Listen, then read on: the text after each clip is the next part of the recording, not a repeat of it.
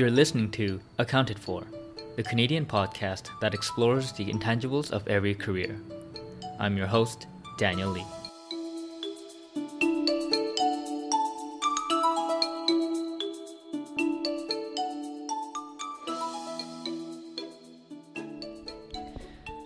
Hello. Welcome back to Accounted For everyone. Happy Wednesday.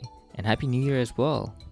This is the first podcast episode for 2020, I believe it should be.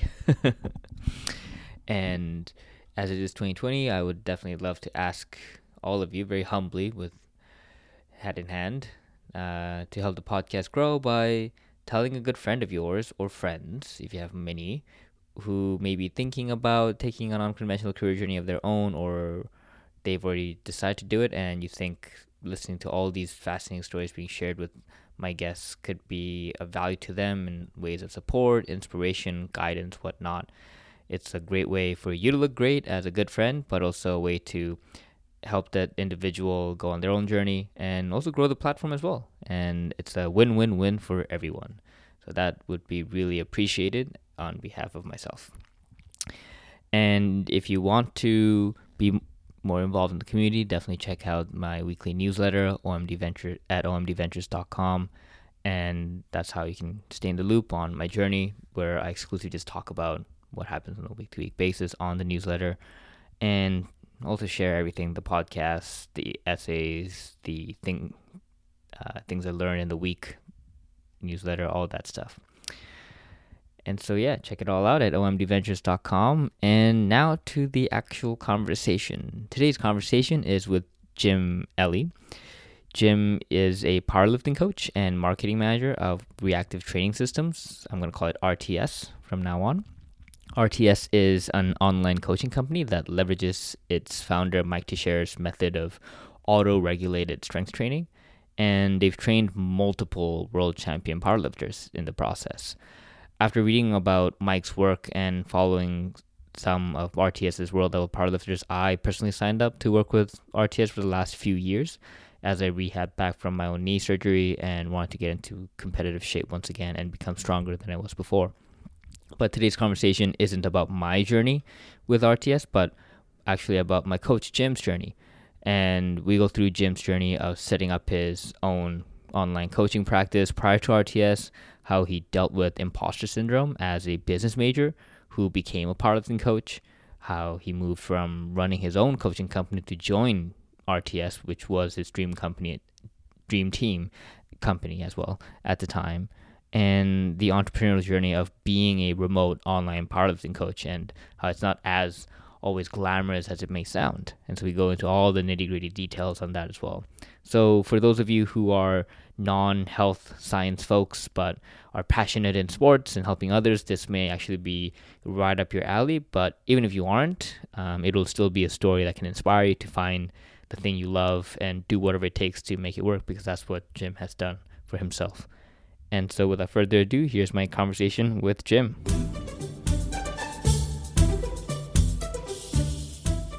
Hey everyone, welcome back to Accounted For. Today in the podcast, I'm joined by Jim Ellie. Hey Jim, thanks for coming on the podcast. Hey Dan, thanks for having me. Jim here is the powerlifting coach and marketing manager at Reactive Training Systems. And so Jim, for the audience members who may not be familiar with Reactive Training Systems, and specifically people who may not be familiar with the world of powerlifting, to keep that as a caveat, how would you explain what the company does? So Reactive Training Systems is at its core an online powerlifting coaching company. Our primary function as a company is to strengthen aspiring powerlifters and kind of maximize their abilities as lifters through intelligent programming and coaching design. But then we're also a powerlifting educational platform company where we also want to teach as many coaches as we can and share the knowledge and experiences that we've kind of gathered over. I think this will be our 11th year as a company. Founded by Mike Teixeira, by the way. I'm not the founder of the company, but I've been working with RTS for, this will be my 5th or 6th year. Anyway, we coach and educate and share our experiences. And we've really gathered a lot over the last few years. And actually, like right now, we're kind of launching the next quarter of the RTS Classroom, which is our like staple educational platform. And then we have the, coaching, and that's all year, all the time. Awesome. Yeah, and so the caveat for the listeners is that, Jim here was my powerlifting coach, and I've actually been part of the Reactive Training Systems team as well. So just keep in mind, I might be a little biased in favor of like what he does and what the company does as well. Just as like a disclaimer, in case people go that I'm too biased at some points. But Jim, so where are we? Where are you interviewing out of right now? Like this is is my first remote podcast interview, and especially done so because you get to travel the world and coach and do everything really remotely. So I'm curious, where are you based out of right now? Yeah, so right now I'm in Minneapolis, Minnesota. It's where I grew up and where my family is from, which is funny because most of when I've been, coaching and working with you, literally any country in the world I could be in at any given time. But that obviously gets a bit, it's fun for a while, but, especially as like a business focused person, like you start thinking about like, how do you get a really established schedule, and how do I design my life in a way that's really productive? Well, if I'm traveling every week, which for a while I was, like every week in a new place, it's like, geez, I'm going to stay here and be where my family is. And then occasionally I'll travel instead of like having that be a thing. Yeah. And you mentioned how, when you have like a business, a business mind, a business background, you gravitate towards the desire for structure, desire for systems to be in place. And so, yeah, like, for someone who's a powerlifting coach, you don't come from a kinesiology or health science background. You studied business at Ohio State University. How did that go? And like, what was the intention when you first went to university? Was it to just major in like some kind of business field and wear a suit or something? Yeah, no. So it's interesting because I mean, secretly, I was using college as a way to kind of redefine myself. I mean, I think a lot of people do. Their parents are like, "You're going to go to college and become a doctor or get become an engineer." And like for me, the intention was like engineering at first.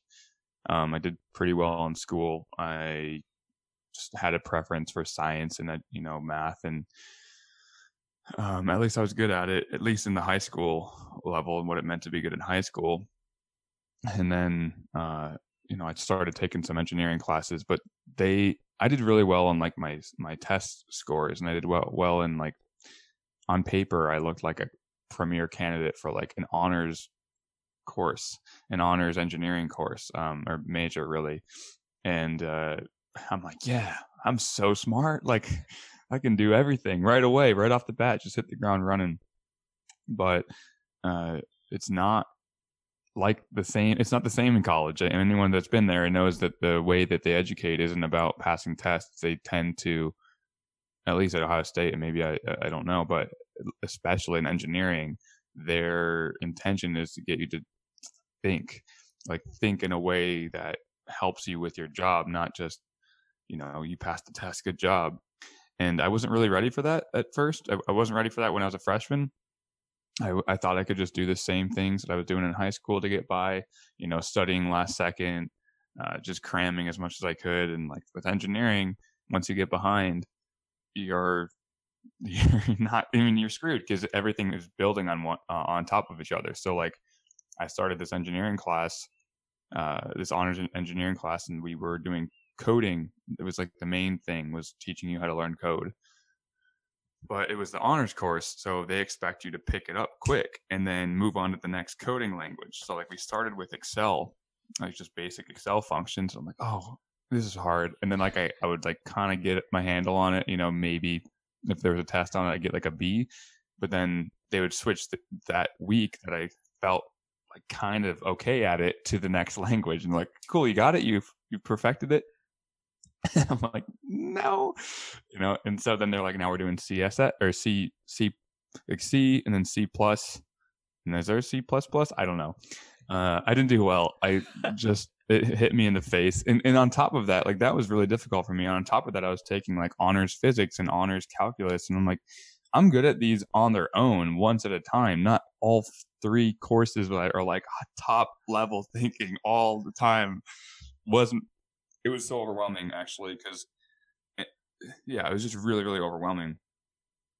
And they were really encouraging that, like, come on, you can do it. Like, you, even though every sign is telling you that you shouldn't be in this course, they're like, no, come on, keep going. I'm like, I'm failing these tests. I'm failing. Like, I don't think I can do this. Like, I mean, maybe I can, but like, there's more to this. Like, if I get an average of a C- in my courses, no one's gonna hire me. Like, this isn't gonna be good. So I had to make like the tough decision. And so like first semester, my ending GPA was a 1.5. Oh, Jesus. So bad. It's like the worst ever. I mean, they're like, okay, if you want to major in engineering, you have a minimum of a 3.0 GPA. Like you need a 3.0 to have to elect into a major.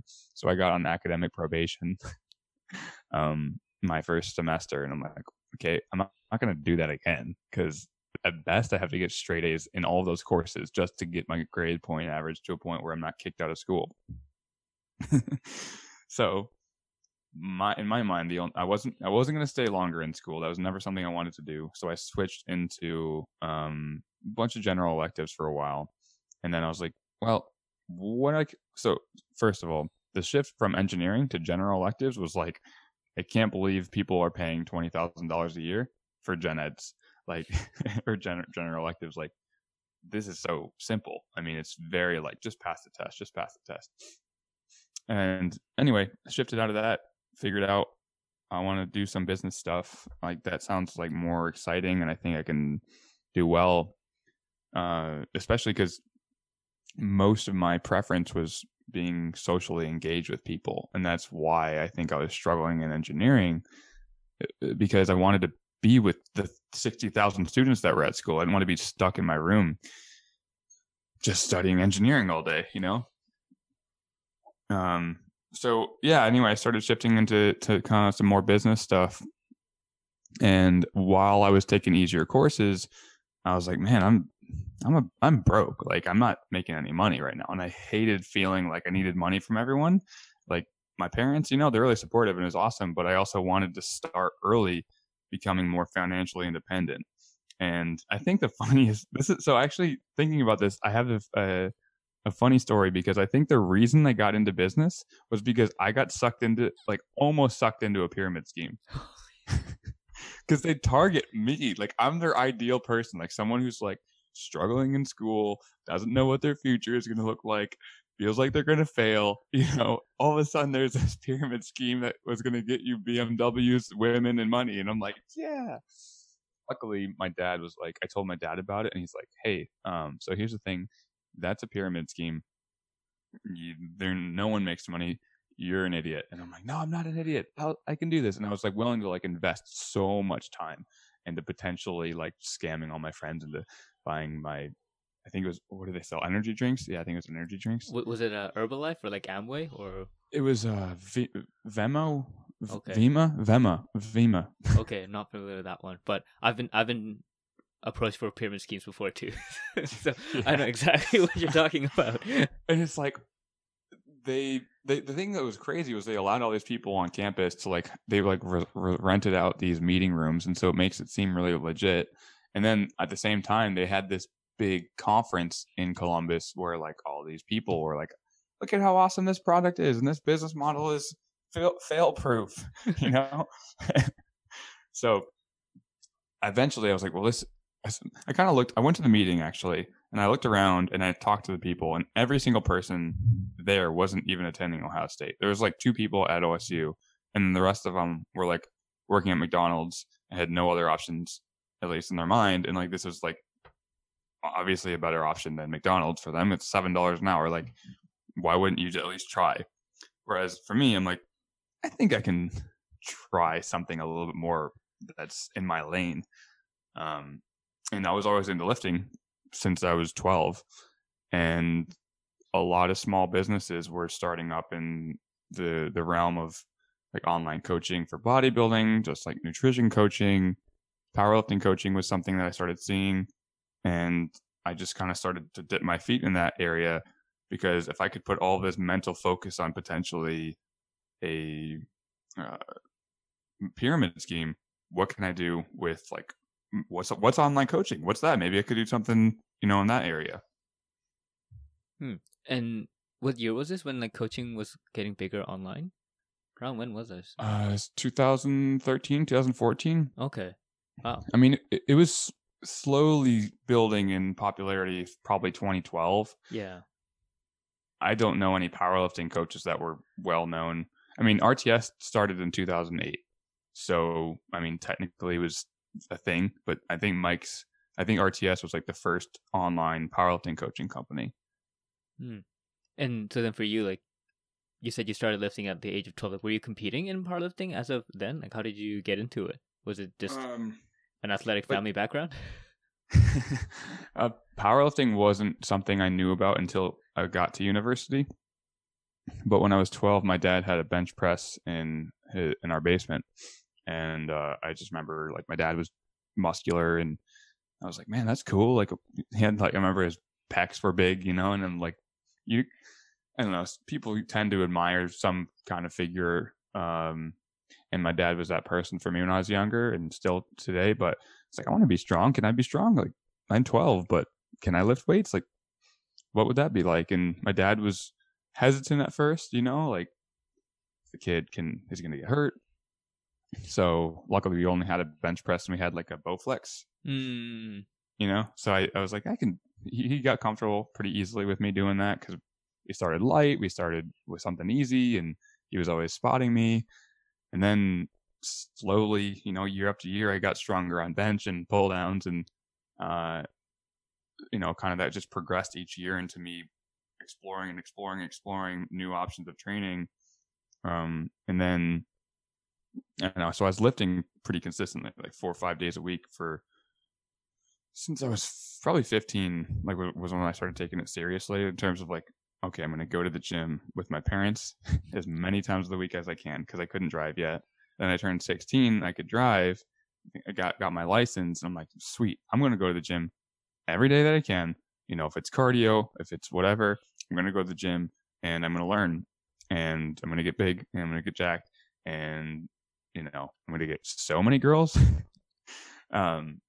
And then I went to like university with kind of that habit already in place, and I was already going to the gym 4 or 5 times a week in uni. And I was approached by the powerlifting club at Ohio State, and they were like, hey man, have you ever considered powerlifting? Like, I see you squatting and benching and deadlifting. That's what powerlifting is.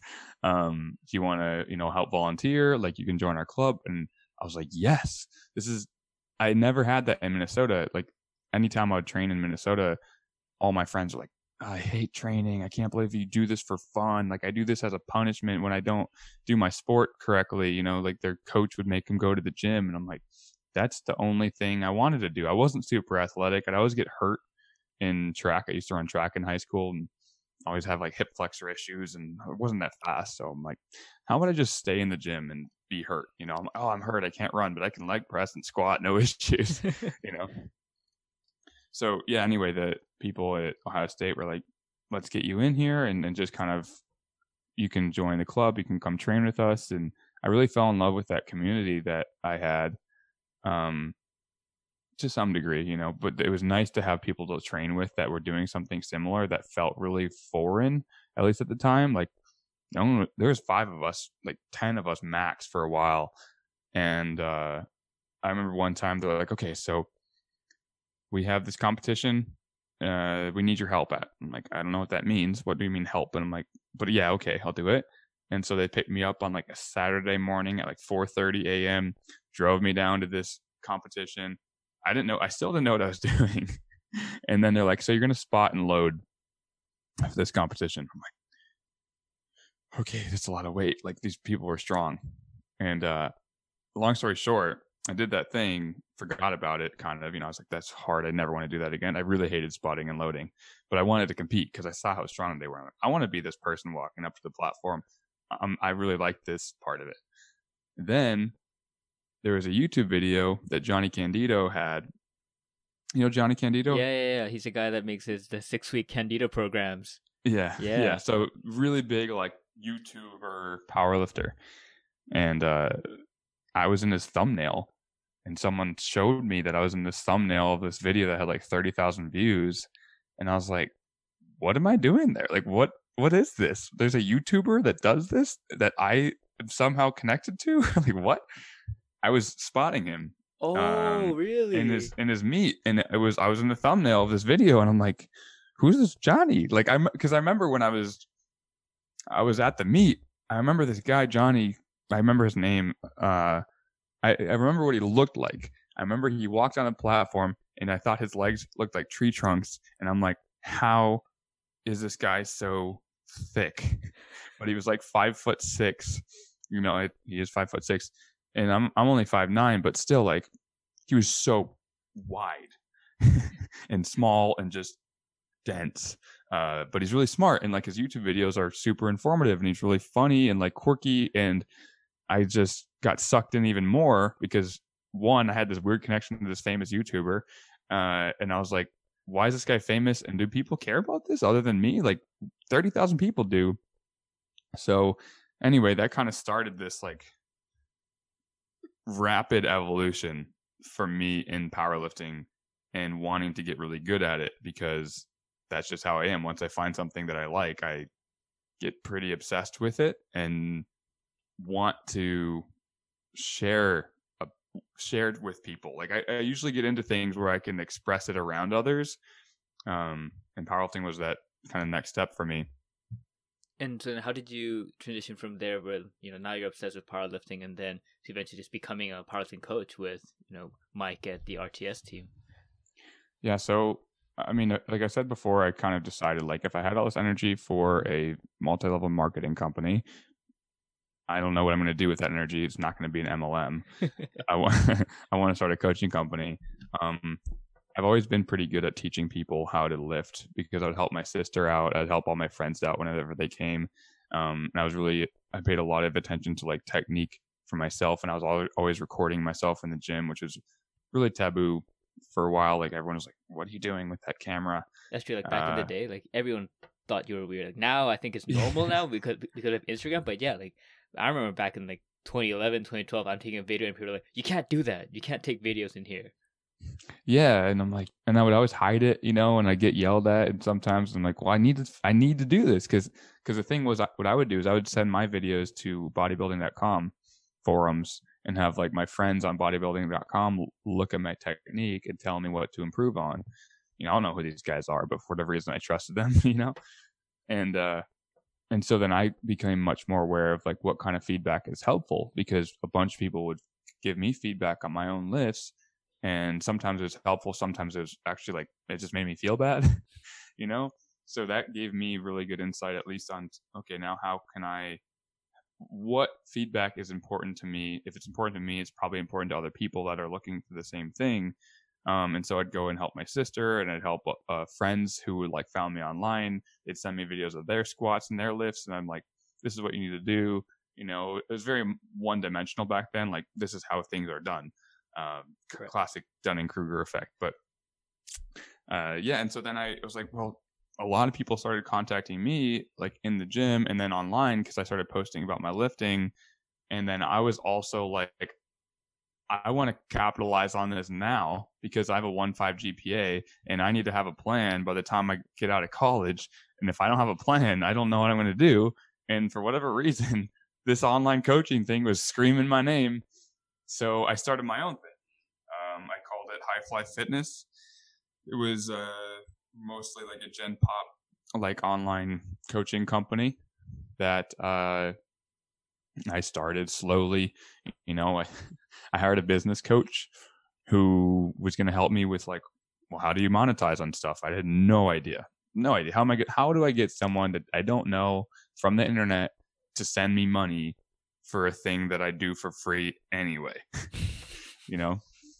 And I was like, well, Yeah, whatever. I paid him. It was so cheap. I was paid him like $20 a month, and he helped me set up a website. He encouraged me to start making YouTube videos. He helped me get over a lot of those barriers that most people have with anything that they're starting out at. Because, I mean, obviously, I was feeling like, man, who's going to pay me? Like, why would someone pay me money? And like feeling like bad about asking, and then like setting up a website. And then really the hardest part, I think, at first for me was putting up YouTube videos, because it's like I sucked at it like so bad. I mean, you can look at my channel, it's still up there. I kind of use it as like a reference, so I can show people like my progression of the skill of making YouTube videos, and I'm still improving. But back then, I watch them all the time. They're so horrible. It's cringy. Like, I went to like a lake and I didn't have a microphone, so like it's in camera microphone, and like there's planes going over the camera, and it's like it's at the lake, so it's really windy, and like you can hear the water, you can hear me, and there's like people, and it's like so bad. But that got me going. Like, and that's what my business coach at the time said, like, just start, because you're going to suck anyway. You're not going to make, you don't make money right away anyway, but you're not going to ever make money. You're never going to turn this into a business if you can't jump that first hurdle. So I started just jumping through as many loops as I had to, or hoops as I had to, until I got my first paying client. The suggestion from my business coach was work with people for free until you get comfortable with what that experience is like. And then usually if you're doing a good job, those people recommend you to like one of their friends at least. And, you know, if it's much easier to close on a warm lead than a cold lead. So I think my first lead was warm. And then I had a bunch of cold leads that I would actually like call from Facebook groups. Just say like, hey man, I saw that you wanted a coach, and I'm a coach. So what do you want? What can I do for you? You know, stuff like that. Wow. And so I'm guessing these are like all like lifting oriented like Facebook groups. So you just cold message people and be like, hey, I can help you out. Well, yeah. So it was really easy. Like, honestly, once I figured out what I needed to do, which was be active in the groups, add value in these groups, send lifting videos of myself, talk about things, respond to people's questions that they did have help with. And then eventually in the comments of these threads, people would be like, I'm looking for a coach. Do you know any of them? And then they just saw that I was adding value, and they didn't know I was the coach. So then I'd message them privately and say, hey, I saw that you were looking for a coach. I'm a coach. I actually do that. It's something that I do. Do you want to hop on a Skype call and we can talk about it? Wow. And how did you get over we talked about this earlier before we actually did the recording on like the imposter syndrome. You mentioned that with like the nutrition element, but early on when you're actually trying to help people in terms of getting stronger and like coaching and strength training, and like specifically even in powerlifting, when you don't come from this like education background of health sciences, like how did you get over that, and what was it like actually dealing with it in the beginning, and how did you get over it? So yeah, I mean, at first I had most of my imposter syndrome came in the beginning from like, what if people think I'm stupid? What if people think the things I say are dumb? And a lot of the way I dealt with it was just talk about things that other people had already talked about and just use my own spin on it. And, at the time I thought, man, I'm being so witty. These ideas are so original. Like, I'm so good at talking about these things. So like for the YouTube focus, there's imposter syndrome kind of every different aspect. Like there's imposter syndrome in YouTube, there's imposter syndrome in the actual coaching relationship, and then there's like imposter syndrome for like different aspects, so like with nutrition and training. But I think the one I felt the most was putting myself out there on YouTube. When it came to working with individuals, I never worked with anyone that I didn't think I could help. It was like I'd already helped people like the people that I would reach out to. And for a while, that was kind of my game, was I can't feel like I'm an imposter if I know I've helped other people like this and I've done it for free. And that's, I think, what really helped me was I was helping people for free and they were responding really well. So I immediately got that positive feedback that I was good enough. I never felt like I needed to be the best because, and this is like one of the dark side aspects of coaching, is that there's a lot of coaches that are bullshitting, that are talking about things that they shouldn't be, and they're lying, actively lying, and they know they're lying, and they're doing really well. So for me, I was like, I'm not lying to anyone. And even if I'm not the best, I'm giving the information that I have available to me and doing the best that I can with it. And I was 18. Like, the fact that some 45-year-old wanted to work with me, I didn't need to be more than I was. Like, I just had to be professional. I just had to make sure I was listening to them and figuring out, like, what is it that they actually need from me and how can I help them, versus I need to make sure that they think I'm smart. Like, I didn't. I just had to ask, like, hey, you're the one looking for a coach. What is it that you need from me? And then if I can provide that, close. If I can't provide it, I would always have an option where I'd say, hey, actually, I'm not really into bodybuilding. I haven't ever put someone through a show. But one, we can work together and see how it goes. And my prices are pretty low, so usually that wasn't a big deal. Like, I started at, like, my first client paid me $27 a month. So it's like, I talk to him every day, right? There's enough of I have more leverage there if something goes wrong than I do if it's higher price point, at least internally, so a lot of times I'd say, like, look, I haven't worked with anyone in that way, but I think I can help you. If I can't and it doesn't go well, here's another solution. Here's someone else I know that is really good. They charge a bit more, but we have that option. So yeah, I think that's kind of the way I got over that part of the imposter syndrome. Is I never worked with anyone at first where I didn't think I could help them. And how did you develop, like, your kind of strength philosophy in terms of how to develop training protocols and stuff? Because, so my experience, having been powerlifting for a long time, I constantly have friends, right, who come and ask me for, hey Dan, how to get stronger? What should I do? How should I start? And the way I usually just tell them programs I've done. I'll tell them, oh, I've done, like the 5x5 starting strength for like 2 years. So how would you do that for 2 years? Or do like Mad Cows or like Bill Starr's 3x3 for like 2 years? And these are just kind of like programs I'll just give to people as, like, are you a medium level, beginner level, that kind of way. How did you develop, like, your training philosophy? Or did you do the thing where you kind of use someone else's program and use that as a backdrop to just slowly develop your stuff out? I think I did a lot of stealing, in that I would take something that I knew to be work and then make it mine. That's what I mean by stealing. It's like, I don't borrow them. I don't borrow ideas. I steal them and make them mine. So with something like starting strength, okay, what are the problems a lot of people have with starting strength? It's too simple. It's not a lot of variety. Okay, well, what would happen if I made it mine and then added some other exercises that might be better or might be, more enjoyable for this individual that I'm working with? What about some, and I only do these with programs that I liked. And I'd never steal a structure that I thought was stupid. And that was an initial flaw of mine, to be fair, because now I do a lot of, like, okay, this structure I don't like. It doesn't really align with my values, but how can I take the bits from that would align? But yeah, so I do a lot of that, like, start from programs that have shown results and then add them and kind of make them mine.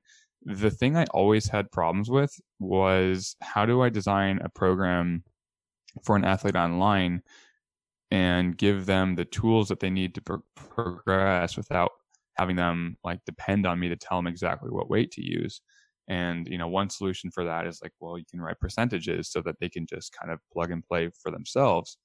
But I never understood, like, well, how do I know what percentage to use? And, like, what if that's too hard for them that day? And, how am I supposed to know that that's the thing to do? And so I was always struggling with that. And it's also really, really time intensive. And also I wanted to add some, make sure that the lifter felt competent in what they were doing as well. And that's when I found out about auto regulation, or like the concept of auto regulation, and that while you're in training, you can make decisions on fly based on how you're feeling and how you're actually performing, with your warm up sets and with your just some of that feedback. So YouTube was where I found it. I found it on YouTube because the thing that's great about YouTube is that people are there to share as much as they can, because ultimately they have kind of a similar business model that I did when I started on Facebook, where they need to give you the value to show you that they have something to say and that they have authority. And Izzy Navarez from Powerlifting to Win had this huge long series of videos where he analyzed every single program that I'd ever heard of, plus some more programs. And I remember he did this review on Reactive Training Systems it was like the 9-week generalized intermediate program. And I'm like, man, he was ecstatic about it. I remember him saying, like, it is the best program. Everything is perfect. Like, everything about his program design and his tapering strategies and like all these principles are locked in. And I'm like, okay, this is a solution. Auto regulation sounds awesome. How do I steal that and make it mine? And he awesomely wrote a free ebook on auto regulation. And I was like, man, that's sweet. I know how to do everything now. Oh, yeah, Mike's book on auto regulation, right? Well, funny enough, Izzy wrote an ebook, which basically was an advanced, or like not even advanced. It was his own take on Mike's book, the Reactive Training Manual. I didn't know that at the time because I didn't read the Reactive Training Manual because it was $35, and Izzy's was a free ebook on his website. But it didn't answer everything, and it didn't get all the. Like it was a bit off. There's some aspects of it that I was still confused about. And then I did buy the RTS training manual at some point, and it seemed to just answer so many of these questions that philosophically I was like at a loss for. How do you coach people online if you're not there in person? How do you get them to put the right weight on the bar? I never thought percentages made sense, because I know that I don't stick to a certain weight. When I went to the gym, I'd put what I wanted on the bar that felt good. Like, that's always how I trained. I was never like, okay, today I must hit this weight, or what happens when I get hurt? What if they don't have the equipment available? It's in like a university gym, and like at a Lifetime, a lot of times we didn't have the equipment to really load the bar in a way I wanted to, or maybe sometimes it felt more safe than others and I felt stronger than others. So anyway, eventually I evolved to that point where I'm like, this RTS like training philosophy, it fit. It wasn't something where I was like, oh, that's interesting, I never thought about it. It's like I was thinking about something like it, but I couldn't put my finger on it. And then I found that information, and I'm like, oh my God, this is it. This is my training philosophy. I just didn't even know it, And so then instead of stealing it and making it your own and going with your own company, you ended up deciding to join Mike and RTS. Yeah. So before we talk about that, I'm curious, what was there kind of like an inflection point while you were kind of growing your own coaching business where it kind of hit you as, this could actually be a career? Like, this business degree I'm getting, like, this is just kind of happening, but this coaching thing I'm doing while I'm getting this degree, this thing might actually be a career.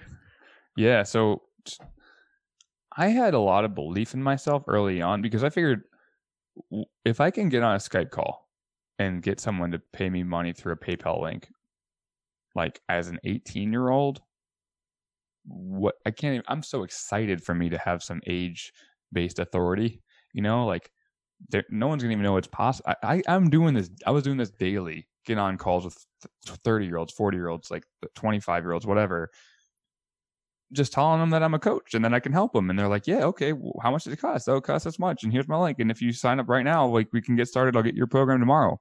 Like, I was like, this is going to be a business. I don't know if it'll sustain me. It needs to. This is the thing that's going to. I don't know how. I don't know how to make it sustainable. I know I can get the money, but do I have the time?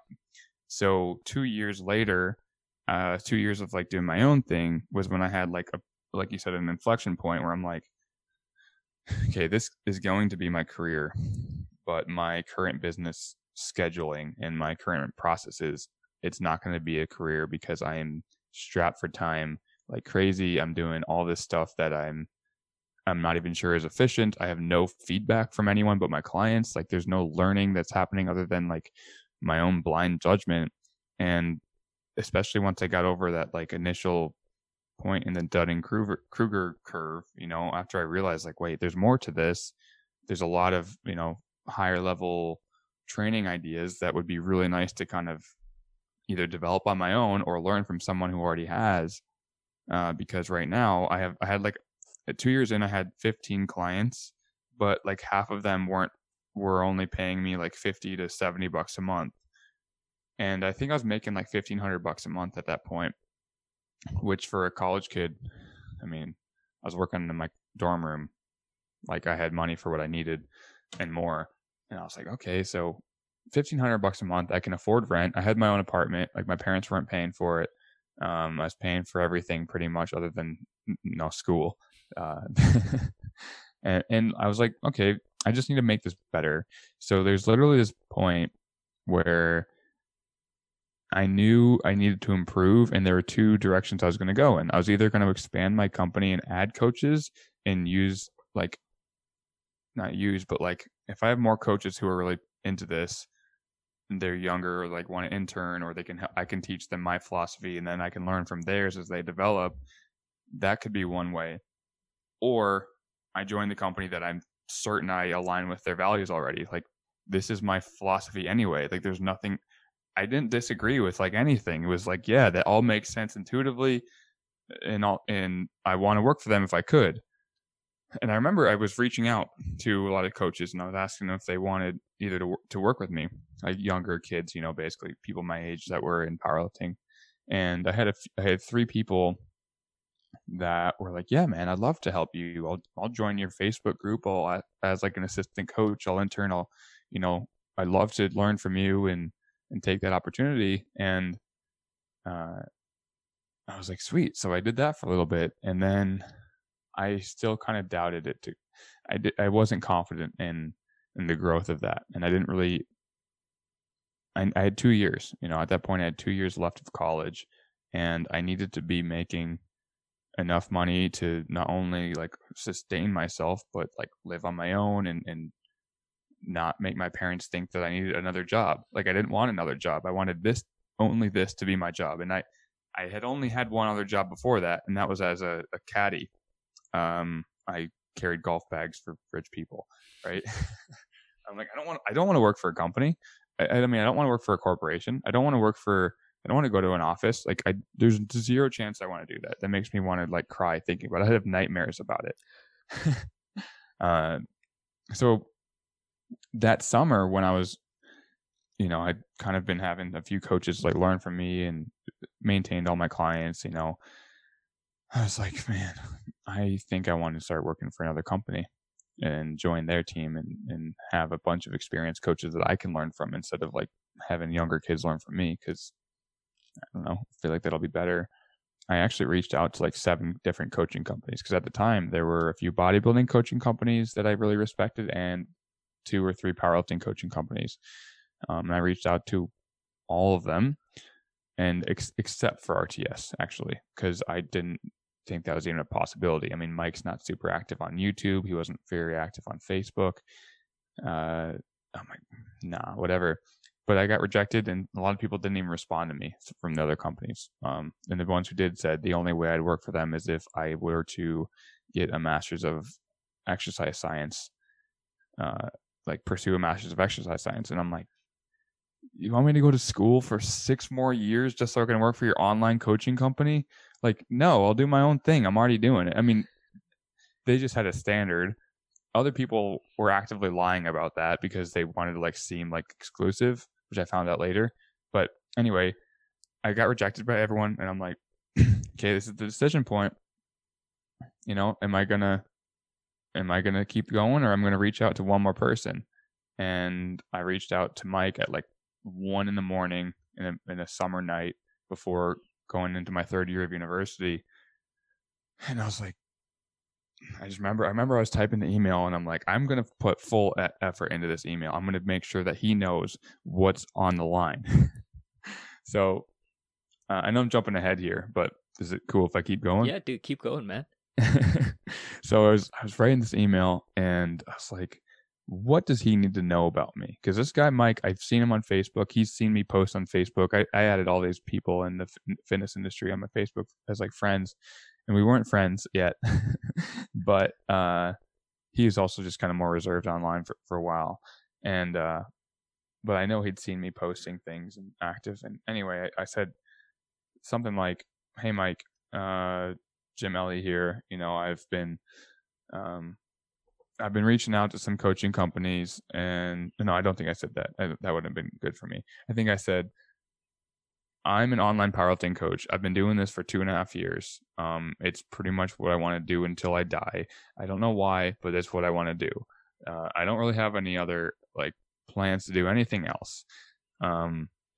I've been, like I said, I have my own business. I have my own YouTube channel, and I really think I can help your company grow. I can start out as an intern. I can do whatever it is that you need. If you need help with video, if you need help with like marketing, if you need help with Instagram, social media, whatever, I can do that. The only thing I need from you is to learn. I want to learn, I want to grow, and I want to become the best coach that I can be. And I'm going to do that with you or without you. And that's effectively how I worded the email. It was very much like, this is what's the situation. Because, you know, I didn't have any other options. Like, my parents were on my ass. I remember my mom was like, well, what if you put your energy into like this, you know, corporation? Like, I just feel like your energy is being wasted. And I was like, wasted? I'm working with people. You know, I get to work with people every day that in their lives are, you know, in my mind, I think they're changing for the better. I'm not going to get that from a marketing agency, you know, like at least not directly. I won't get that personal validation. Maybe I'll get a raise from my boss, but then I'd be dependent on him for, you know, whether or not I'm doing well. Like, I want my clients to say, you're either need to improve or you're kicking ass, because then I'll do it, you know? So then 2 weeks later, he emails me. I'm like, whoa, Mike Teixeira just emailed me. You had that celebrity moment. You're like, oh God. Yeah. Like, for anyone listening, it would be like if Goldman, okay, I'm going to sound like an idiot. Who owns Goldman Sachs? Goldman Sachs, is that what it is? Yeah, the investment bank. I think Lloyd Blankfein is still the CEO. CEO. So Yeah. in my mind, it was like if Lloyd Blankfein, is that his name? Yeah, I think that's how you pronounce it. But yeah. Emailed me and was like, hey man, you maybe can work for us. Like, like, you know, like, holy crap. So he said, I remember he said, hey Jim, thanks for messaging me. I read through it, and I just want to say, like, I don't think I have an internship available, but I'm not necessarily rejecting your offer. I was like, wow, that's ambiguous. You know, what does that mean?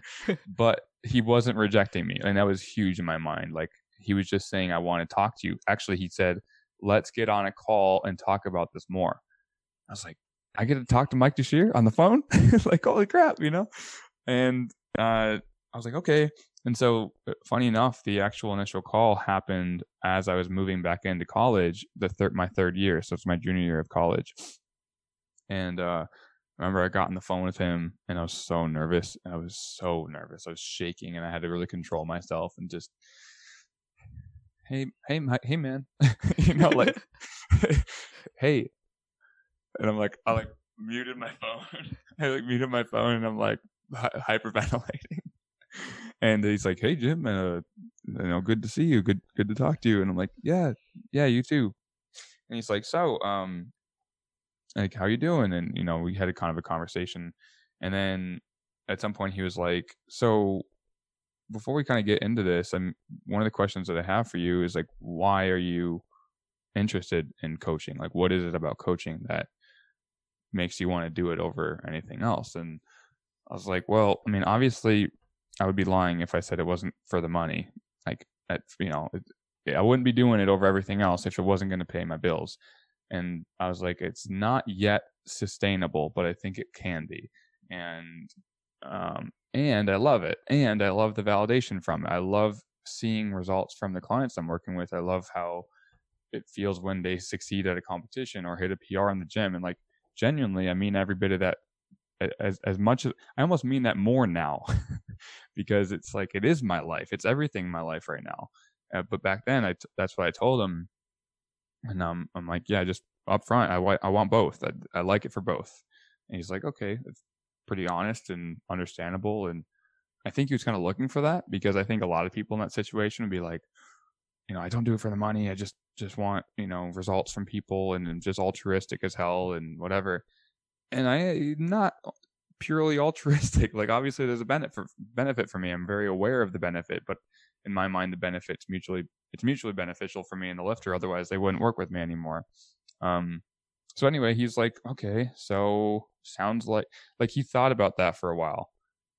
And I was like, was that good enough? Did I say the right thing? And he was like, yeah.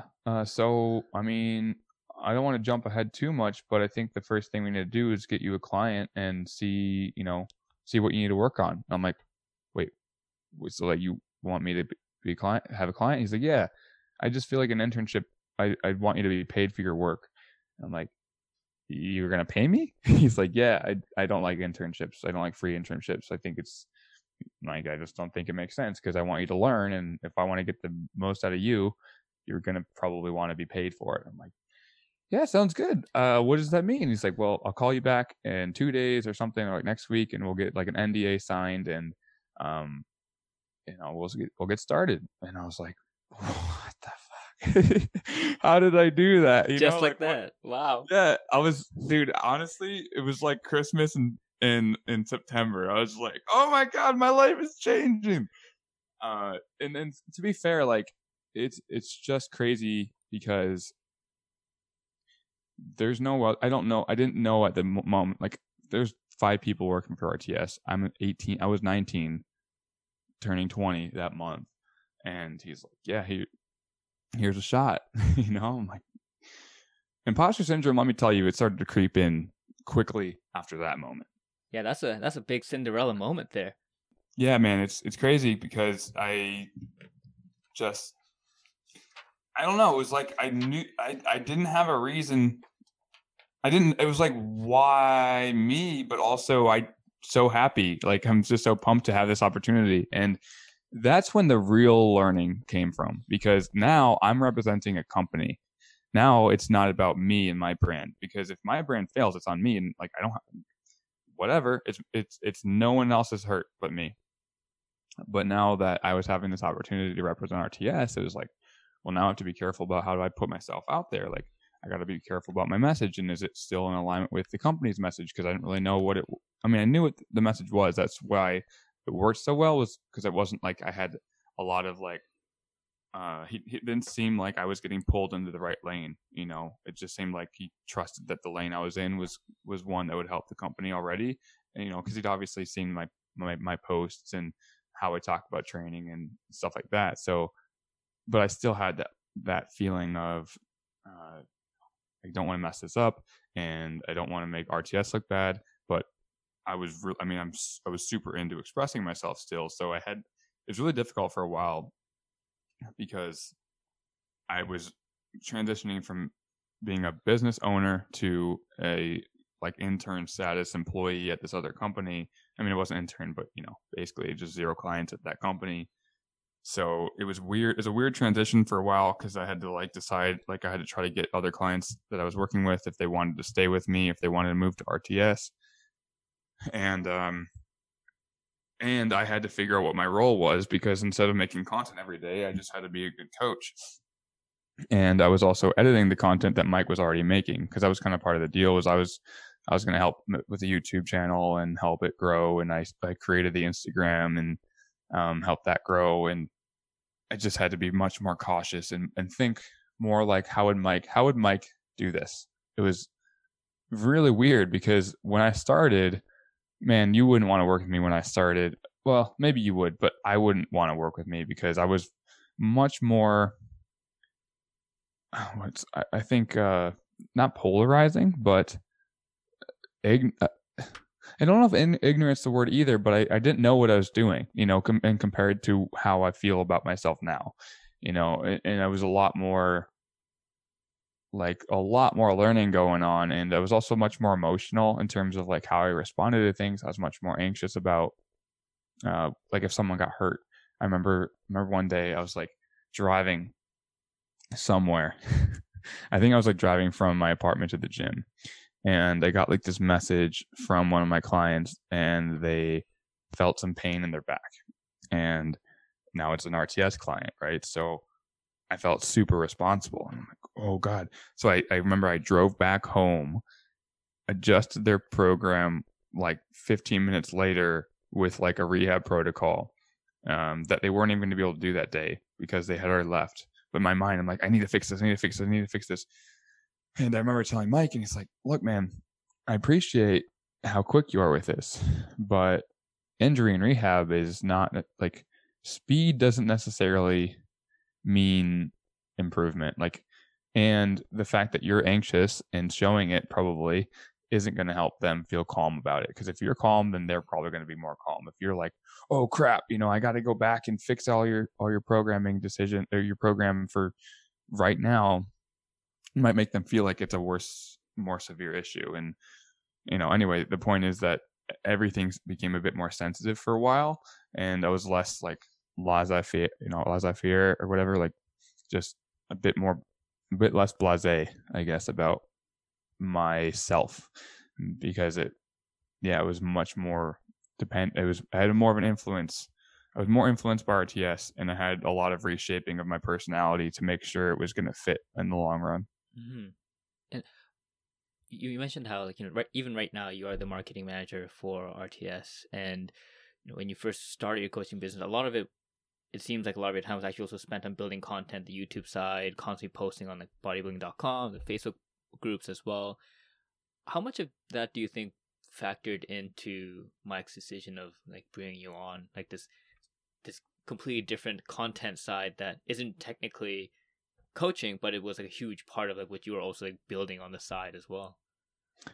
I mean, if I were to look at it right now, knowing what I know, I think it was a huge ad for him, because I was basically going to be doing that work for free. It was like he needed someone to edit the videos, and Mike he's really really creative. But the tech side of stuff, in terms of like YouTube and like getting 4K video and clear audio and all this stuff, like it's valuable to him. But his thing is like some content is better than no content, and I think my focus is more like good content is good content, and it's going to require effort and time and some annoyances sometimes, and expenses in that direction. And I think it's been paying off, I think, like in terms of where the direction of the YouTube channel has gone, and like keeping up with the times. Because Mike was just uploading from his phone and doing like Windows Movie Maker edits to post to YouTube, and it's like that could have probably gotten him.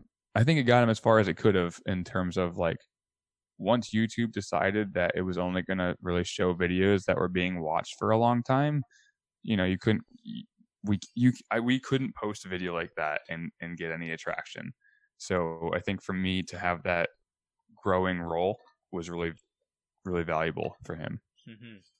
And now that you've been a coach for, with RTS for what, close, you said like 6 years ish, right? Well, I mean, it's weird because in my mind it's been like 7 years, but I tell him that story that happened when I was 19, turned 20 that September, and I'm 24 in 6 months now. Okay. So 5 years about. Yeah.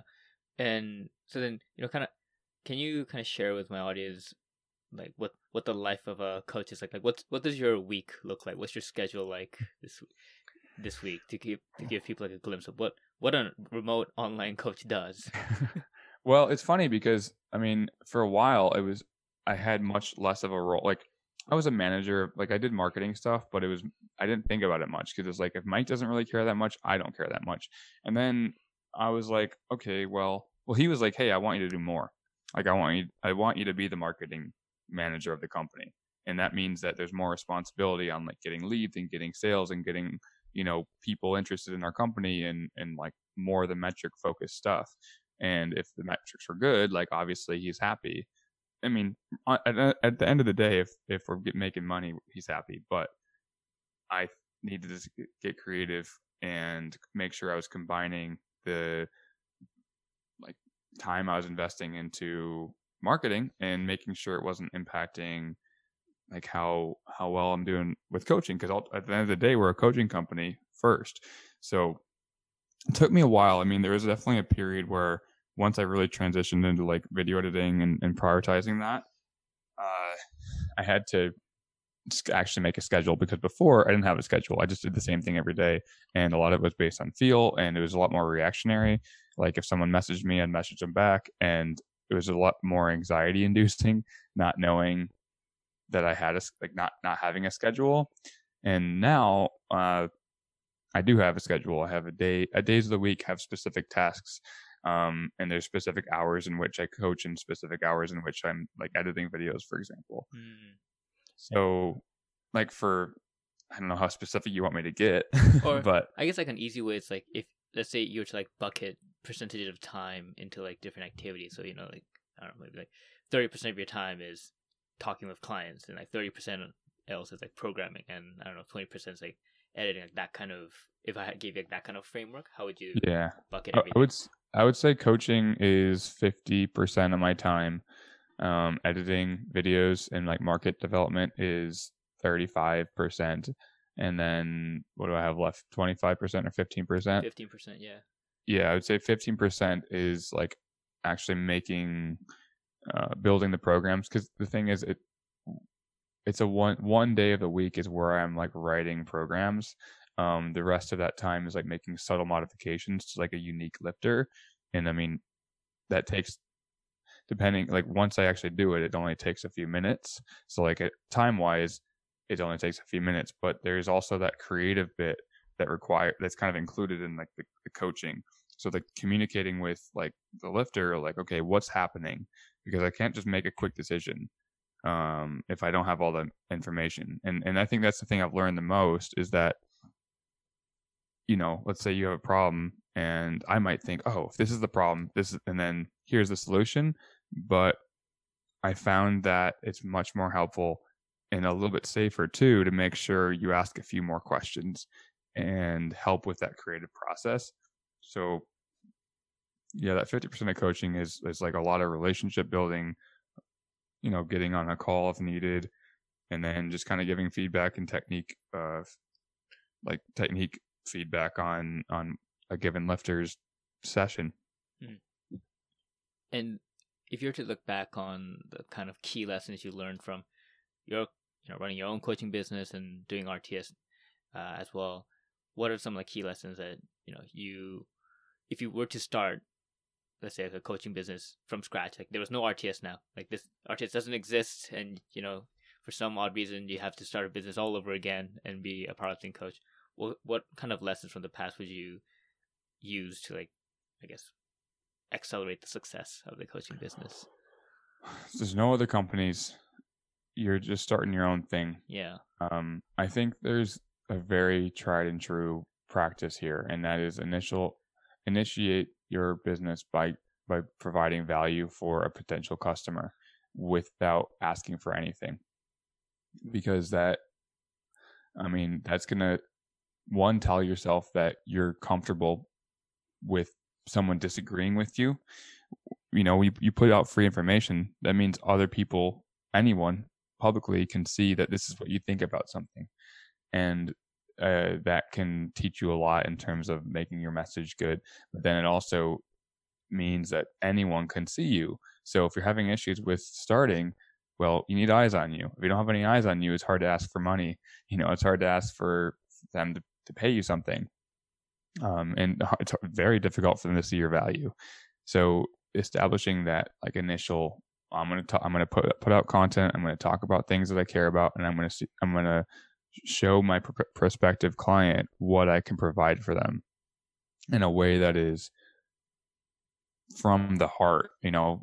I think a lot of people try to start and they're so scared of being wrong that they just say something that someone else said. So I think, I mean, and I did that too when I first started, and then it's like there's no traction because I wasn't providing actual help. I was just kind of being a parrot. And then once I really shifted into like, this is actually the experiences that I've had. This thing about like nutrition has really helped me to lose 5 pounds. It can probably help you, or this, and then eventually you get a client. And now it's, this thing has helped my client lose 5 pounds. I think it can help you, and then you can slowly build that, uh, authority in a given field. And even if there isn't one that exists, so like in a blue ocean, like, here's the thing that I think is valuable to people. You can talk about it, and then you can see, is it valuable? Is it as valuable as I think? And if you start out thinking, I'm just going to start asking people for money, it's going to be a lot harder, just because there's going to be a lot more hurdles you'll have to jump through. And unless you're like really good at sales, I find that to be less appealing. Yeah. So then, do you find that, or I guess like I'm gonna guess that a lot of people come up to you and ask like, "Hey Jim, how do I start a coaching business? I want to be a powerlifting coach as well." So would you say that that's along the lines of the advice that you give to those people, like create content first, like add value somehow? Yeah, I mean, like you said, if it's like right now, I think it's a bit more difficult because there are so many people. But the thing is, like, you just need enough people to support you for your goals. You don't have to be like, when I started, again, I didn't have to be the best coach ever. I just had to find someone who I could help that wanted help from me.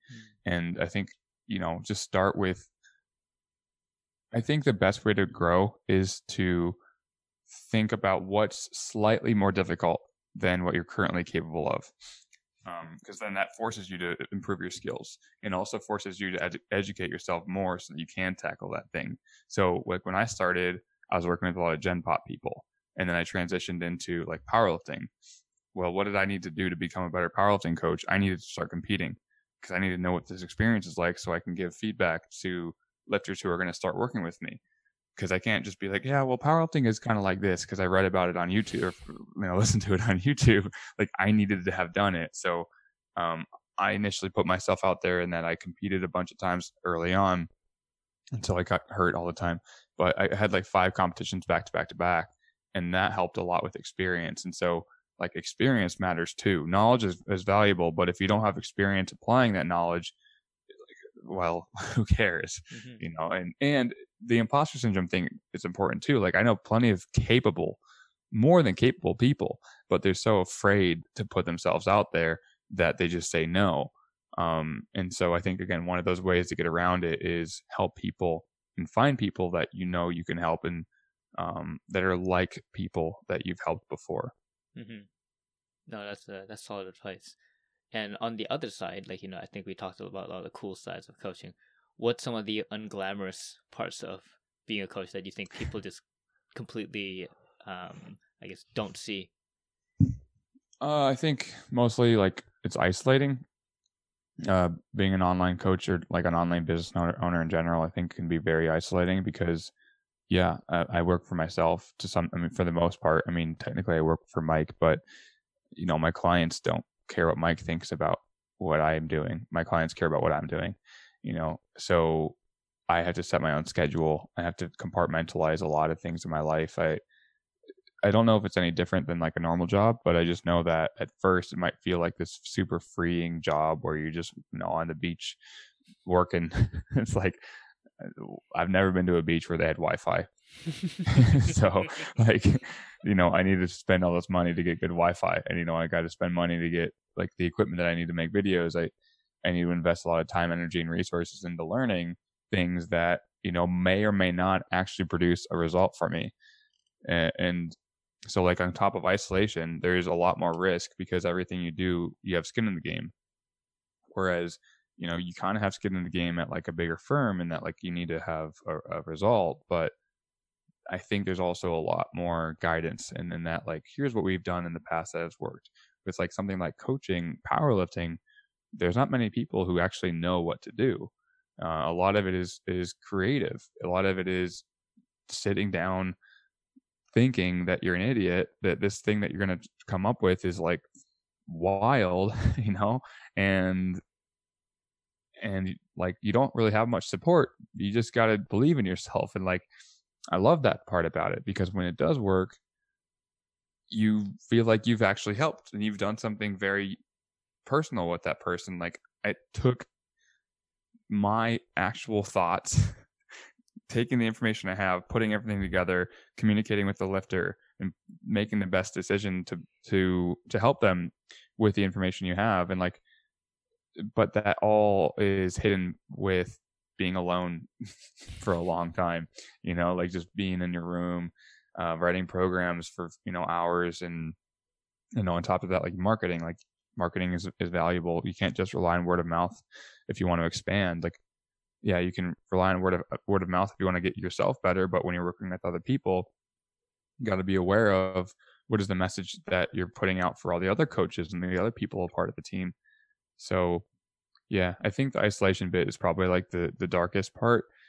And if you don't have a schedule, you can really let it consume everything. So it's something I've been working on a lot the last year or so, is how can I have a bit more balance and save my mental health a little bit better than being in constant like anxiety, like being attached to your phone and thinking that every second that you don't spend on your phone is $1 lost or something like that.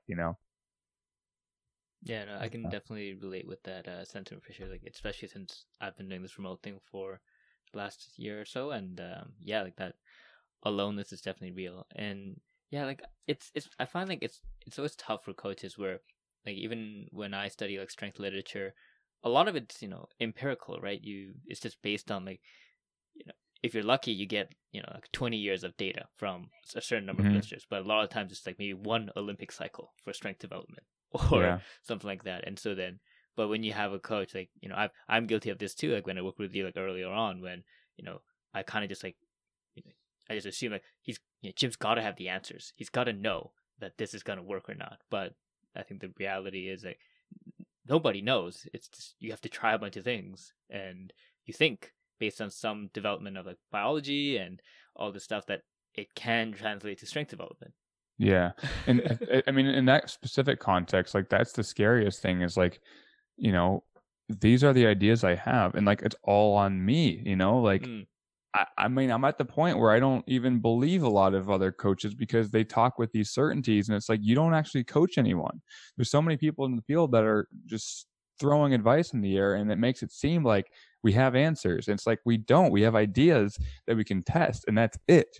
Like there's no biological mechanism that we can currently prove to be the reason why you're getting stronger. And even if we did, there's some people that won't work for. So it's like I can try and I want to, and here's what I have about you, but like there's almost endless permutations of what could work, and what if we don't do the right one in the right amount of time? And I'm like, oh god, so that that thought process can get pretty crazy. And there's ways we can kind of get closer to that target, but especially with people, especially like in your situation, like the more variables that you have in your life that are potentially limiting what's going on, like I don't work with a lot of business owners, but when I do, it's like the stress of that thing is usually pretty high. So like managing the other side, and like the best athletes are like athletes first always, and it's like they don't do anything else.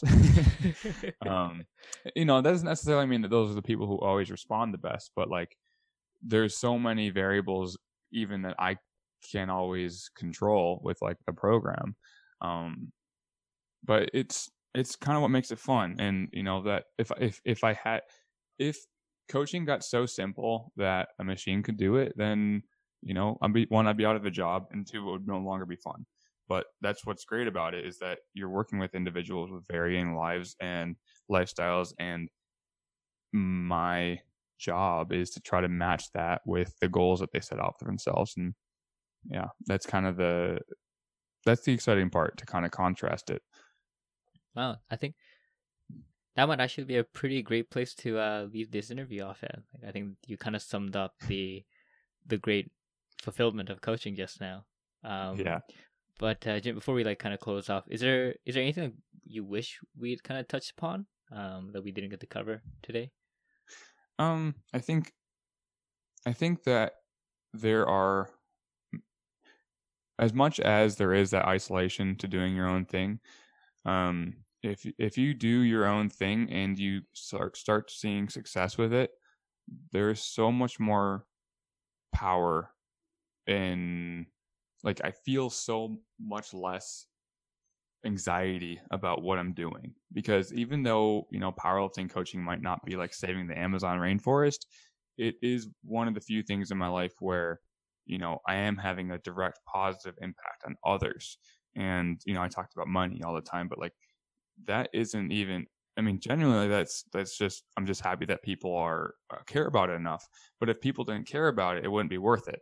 If people didn't care when they hit their next PR, then it would be like, okay, cool, glad we're doing this. So it's like that emotional connection that I kind of developed with a lot of lifters, and then also the freedom that knowing I'm having a positive contribution on the world. Not a lot of us have an opportunity to really add positive, like, energy or positive value. And I think if we can all find that thing that makes us feel alive and valuable, and not necessarily just elevating your own ego, but like, how can I help this person next to me? How can I help these people I'm working with? That's where the true, like, freedom comes. It's not in working on a beach with your laptop because you're your business owner. Well said. That's a good way to put it. All right, Jim. Cool. Thanks so much for coming on the podcast and sharing your story with myself and my listeners. I really appreciate it, man. Yeah, thanks, Dan. I had a blast. All right, awesome. Take care.